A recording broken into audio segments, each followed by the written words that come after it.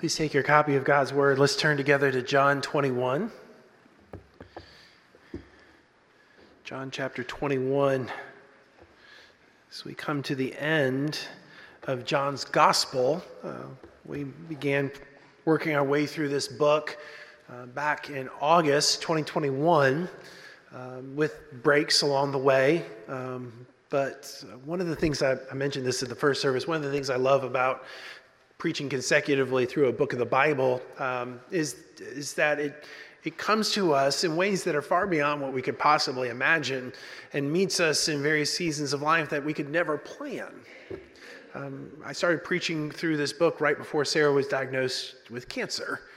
And to know that Jesus is this kind of God, the God who shows himself to be gracious and compassionate, who continues to pursue us, who's the light of the world and the bread of life and all the rest, and above all in his death, burial, and resurrection, shows himself to be great and glorious as resurrection and life for us. At least for me, it's been a great comfort. And hopefully you've found God's word meeting you week by week in these different places. But this morning especially, because in many ways, though this chapter kind of functions as a kind of epilogue to the book, it really does sum up the whole, that Jesus is the one who continues to pursue us so that he might make us new, and in making us new, show the rest of the world what's going to happen one day, that the gardener is making this world a garden afresh, a new heavens, a new earth, a world made new. That's our confidence this morning. But in order to see how Jesus, the gardener, transforms deniers into those who are restored, we need the help of the Holy Spirit. Would you pray with me, please? Almighty God, we do come desiring for your Holy Spirit to open our eyes of faith. Indeed, we know that this book, the Holy Scriptures, is the inspired and infallible and inerrant Word of God. And yet, Lord, this book is an inert thing unless your Holy Spirit comes and takes it and uses it in our hearts and lives. Indeed, illuminate, we pray, Holy Spirit, our eyes of faith, that we might see, that we might truly see the glorious riches contained for us in this place of your gospel. We ask it in Jesus' name. Amen. So John chapter 21, beginning in verse 1. After this, Jesus revealed himself again to the disciples by the Sea of Tiberias, and he revealed himself in this way. Simon Peter, Thomas, called the twin, Nathanael of Cana in Galilee, the sons of Zebedee, and two others of his disciples were together. Simon Peter said to them, "I am going fishing." They said to him, "We will go with you." They went out and got into the boat, but that night they caught nothing. Just as day was breaking, Jesus stood on the shore, yet the disciples did not know that it was Jesus. Jesus said to them, "Children, do you have any fish?" They answered him, "No." He said to them, "Cast the net on the right side of the boat, and you will find some." So they cast it. And now they were not able to haul it in because of the quantity of fish. That disciple whom Jesus loved therefore said to Peter, "It is the Lord." When Simon Peter heard that it was the Lord, he put on his outer garment, for he was stripped for work, and he threw himself into the sea. The other disciples came in the boat, dragging the net full of fish, for they were not far off from the land, but about 100 yards off. When they got out on land, they saw a charcoal fire in place, with fish laid out on it and bread. Jesus said to them, "Bring some of the fish that you have just caught." So Simon Peter went aboard and hauled the net ashore full of large fish, 153 of them. And although there were so many, the net was not torn. Jesus said to them, "Come and have breakfast." Now, none of the disciples dared ask him, "Who are you?" They knew it was the Lord. Jesus came and took the bread and gave it to them, and so with the fish. This was now the third time that Jesus was revealed to the disciples after he was raised from the dead. When they had finished breakfast, Jesus said to Simon Peter, "Simon, son of John, do you love me more than these?" He said to him, "Yes, Lord, you know that I love you. He said to him, feed my lambs. He said to him a second time, Simon, son of John, do you love me? He said to him, yes, Lord, you know that I love you. He said to him, tend my sheep. He said to him the third time, Simon, son of John, do you love me? Peter was grieved because he said to him the third time, do you love me? And he said to him, Lord, you know everything. You know that I love you. Jesus said to him, feed my sheep. Truly, truly, I say to you, when you were young, you used to dress yourself and walk wherever you wanted. But when you are old, you will stretch out your hands, and another will dress you and carry you where you do not want to go. This he said to show by what kind of death he was to glorify God. And after saying this, he said to him, follow me. Peter turned and saw the disciple whom Jesus loved following them, the one who had also leaned back against him during the supper and said, Lord, who is it that's going to betray you? When Peter saw him, he said to Jesus, Lord, what about this man? Jesus said to him, if it is my will that he remain until I come, what is that to you? You follow me.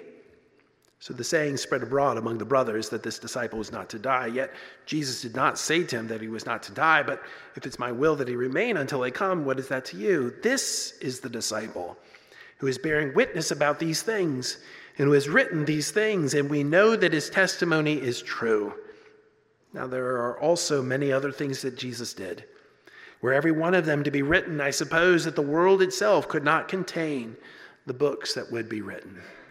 This is the word of the Lord. Thanks be to God. So what does it look like when the world begins again? What does it look like when everything becomes new? What does it look like when tomorrow comes? I mean, that's the question, isn't it? I mean, our hearts are moved over and again with the idea that we can start afresh, that we can start over, that the world can begin again. It's why books and movies and plays that speak of starting over, of tomorrow's coming, they inevitably move us, like the ending, the epilogue of the stage play and movie Les Miserables.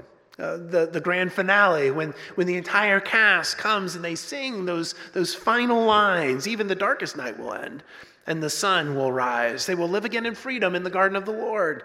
We will walk behind the plowshare. We will put away the sword. The chain will be broken and all men will have their reward. It's the future that they bring when tomorrow comes. That's what we long for. We long for the garden of the Lord. We long for the darkness to be light. We long for tomorrow to come. What you have here in John 21 is a picture of just this. Tomorrow has come. Everything has become new. The world is starting over again. The gardener has emerged from the tomb in the garden, and he's begun to make all things new. Because the gospel is being declared. Christ has died. Christ is risen. Christ is coming again. What does that look like? What does it look like now that Christ has emerged from the grave? A physical body, yes, and yet spirit-driven. A body continuous with ours, and yet clearly different. Mortality putting on immortality, imperishable putting on imperishable. What does it look like as the resurrected Jesus comes to make all things new? Well, it certainly looks like doubters becoming confessors. We saw that last time. As Thomas, the one whom quite unfairly is identified as doubting Thomas, becomes Thomas the confessor. And articulating that climactic confession on behalf of all the disciples, my Lord and my God, he shows this is what it looks like when tomorrow comes. But friends, this scene here in John 21, it also shows what the new creation looks like. Because what we see here are deniers being restored. And as we'll see, that means hope for Peter, and yet more than Peter. Because this scene gives hope to you and me. Because let's be honest, who here hasn't failed under pressure? Whether by keeping our mouths shut when we should have opened them with a word on behalf of Jesus, or saying the wrong thing at the wrong time, and so inadvertently or advertently betraying our Lord. Who hasn't taken the Lord's name in vain by how we've lived, by what we've done, but by what we've contemplated doing that violated God's way and God's word? Who hasn't felt the deep and abiding and exhausting reality of our sin and sinfulness, of our failure and forgetfulness? Is there anyone here who doesn't need to be restored? Here's the good news.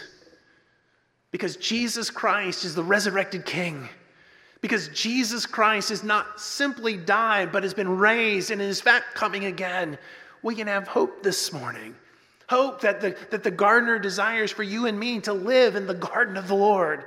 Hope that light might shine in the darkness, and that reward might come to those who follow him. And that by making you and me new, by transforming us, by restoring us, that Jesus the gardener is showing the entire world, this is what it's going to look like one day when the new heavens and the new earth comes. This is what it looks like in you. As you are made new. As Jesus Christ begins you again. After all, that's why he was revealed. Revealed to these disciples in this scene. Revealed as the resurrected King. 3 times the word revealed is used in our passage this morning. Twice in verse 1 and then again in verse 14. And those 3 uses serve as a kind of bookend. Verse 1 and verse 14 and everything in between is meant to show us this is what happens when Jesus reveals himself. That word reveal has the idea of pulling back the curtain, of somehow revealing that which was hidden before. And so here Jesus is pulling back the curtain, showing something that's not been seen before. Namely, this is what it looks like when the world's made new. It looks like the resurrected Jesus, the one who actually is able to start you over again, to give you that which you desperately long for, a new beginning, a new world. How does Jesus reveal himself in this passage? What are the things that happen between the bookends? Jesus reveals himself to the disciples in 2 ways, by way of miracle and by way of a meal. Now, first, the miracle. Some time has elapsed between the 2 scenes that you have at the end of John 20 and this scene that we have here in John 21. Peter and his colleagues are back in Galilee. They are near the Sea of Galilee, what's called the Sea of Tiberias here in our text. And Peter's gone back fishing. The others have joined him. There's nothing in the passage that would suggest that this is a good thing or a bad thing. It just is what happens. And so Peter and his friends have been working all night out on the Sea of Galilee, throwing their nets, dragging them along the bottom, bringing them back up, and they caught exactly nothing. But just as morning is breaking, at the same time, just weeks before, that Mary Magdalene had come to the tomb, remember? Mary Magdalene had come in that twilight, right before the dawning of the new day. So here, just as the day is breaking, having worked all night, Jesus is on the shore. He's a stranger to them, whether hidden by their sight or hidden by Jesus' purpose. But he calls out to them about a football field away, 100 yards or so. And he says to them, "Children, do you have any fish?" They answered him, "No." And he said to them, "Cast the net on the right side of the boat, and you will find some." And boy, did they ever. And as they're pulling in this amazing, miraculous catch of fish, what went through their minds? What went through their minds as they're dragging this net full of fish, large, heavy fish, into their boats? Was it the words, "Apart from me, you can do nothing"? Was it the words recorded in another gospel, "Seek, and you will find"? Was it the echo of a similar catch of fish in Luke chapter 5, one that caused Peter to fall down before Jesus and say, "Depart from me, for I am a sinful man"? We're not sure exactly what passes through their minds, exactly what dots connected for them, but almost immediately John says to Peter, "It is the Lord." 3 times that's said, "It is the Lord," "It was the Lord," twice in verse 7, again in verse 12. It's a clear identification, a pulling back of the curtain by way of this miracle, that this person on the seashore is no stranger. This is Jesus, the resurrected King, the gardener of the new creation. But Jesus, he doesn't simply reveal himself by way of miracle. In our passage, he actually reveals himself also by way of a meal. The boat lands on the seashore. And what do the disciples see? They see a charcoal fire. A charcoal fire, like the charcoal fire that had been in Caiaphas's courtyard. And they see more than that. They see fish on the fire. They see bread. They hear Jesus say, "Bring some of the fish that you've caught." Later they'll count them, 153, an amazing exact number. And they bring some of the fish, a gift returned to the giver. Jesus invites them, "Come, have breakfast," and yet they still hang back. Why? Are they embarrassed? Are they uncertain? Are they doubting? And so something amazing happens. The Lord of glory, the resurrected King, the gardener of the new creation, he once again becomes the servant. In John chapter 13, at the beginning of the scenes of the upper room, you remember, Jesus lays aside his outer garments. He puts on the servant's towel. He begins to wash their feet. The Lord of glory condescending to wash the dirty feet of his disciples. And here is the resurrected King coming to serve them again. And the way he does so recalls for them the paradigmatic miracle of Jesus' ministry, one of the few that's actually recorded in all 4 of the Gospels, the feeding the 5,000. The echoes from John chapter 6 come forward. In verse 13, Jesus came and took the bread and gave it to them, and so with the fish. And he reveals himself in the meal. They say here in verse 12, nobody asks because they know it was the Lord. Just like with Cleopas and his wife, as they're making their way, rushing back from Emmaus back to Jerusalem, having walked with Jesus unaware, what is their testimony? How did they know that this was Jesus? They knew him, Luke tells us, in the breaking of the bread. And so it was here. Jesus pulls back the curtain, reveals himself, shows himself to be the resurrected King, the true Lord of the world, the gardener who brings about a new creation through a miracle and a meal. The disciples knew it was the Lord, but why? Why does Jesus do this? What's his purpose? Well, his purpose isn't merely revelation.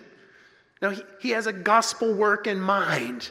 Jesus reveals himself to these disciples so that he might restore. So that he might restore. Apparently, after the meal, Jesus and Peter begin to walk along the Sea of Galilee, along the seashore there. We know that they are walking because at the end of the scene, in verse 20, Peter looks back and he sees John following them. And so they are clearly walking. And as they walk, Jesus asks Peter questions about love. And more specifically, about Peter's love for Jesus.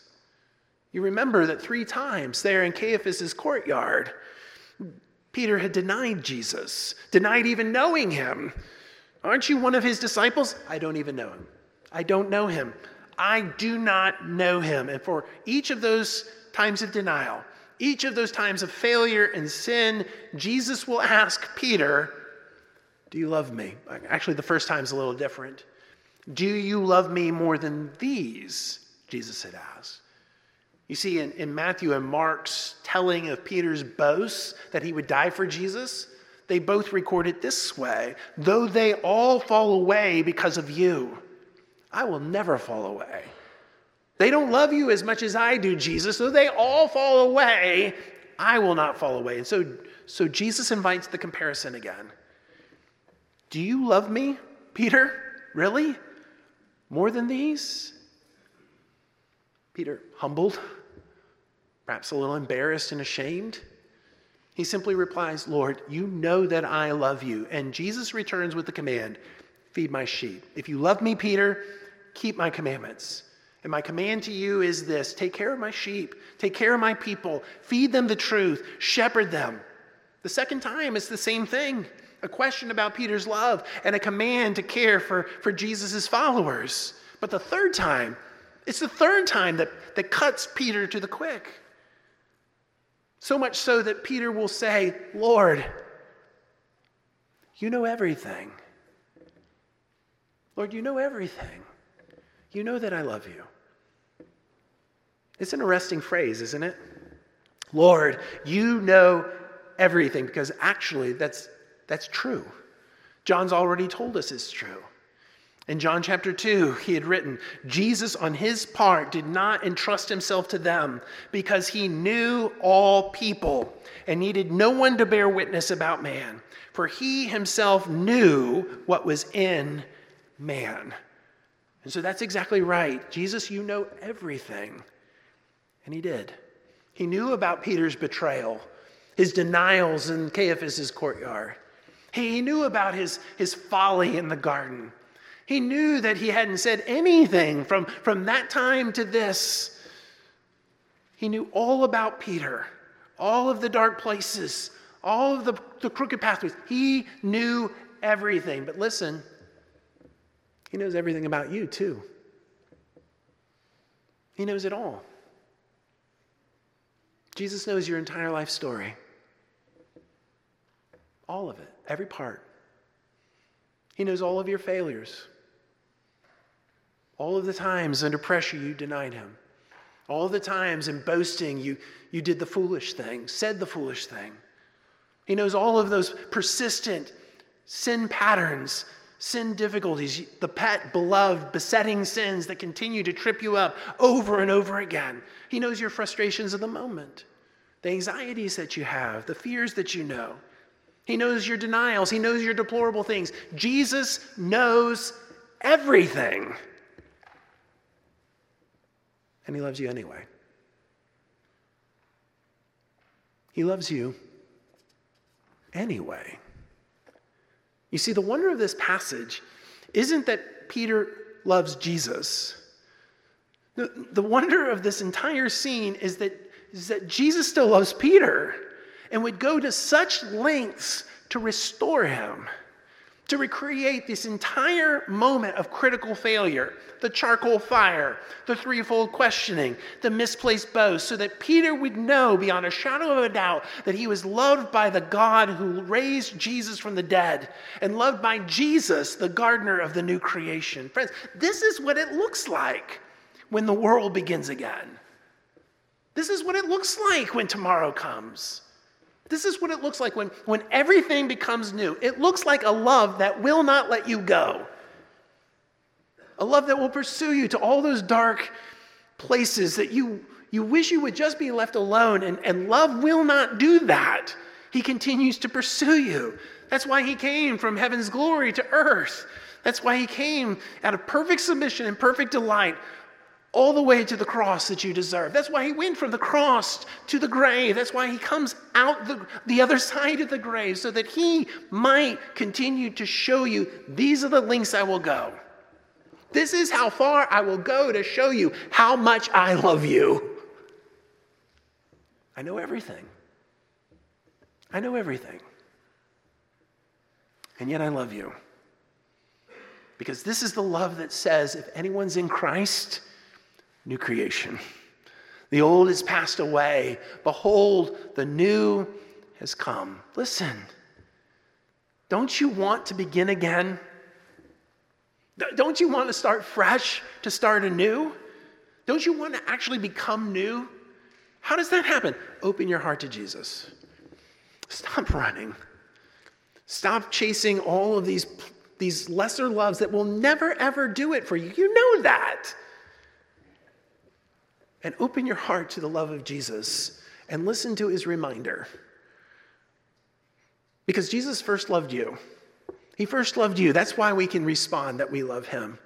But because he first loves us and goes to such lengths to love us, when we respond with love, what does he say to us? Follow me. That's the reminder. Twice he says it. At the end of this interview with Peter, having told him 3 times, take care of my people, he finishes off with, follow me. Follow me. And then Peter, in Peter fashion, begins to look around and he sees John following him and he asks Jesus a question. What about this guy? And Jesus kind of answers his question and says, don't worry about all that. You follow me.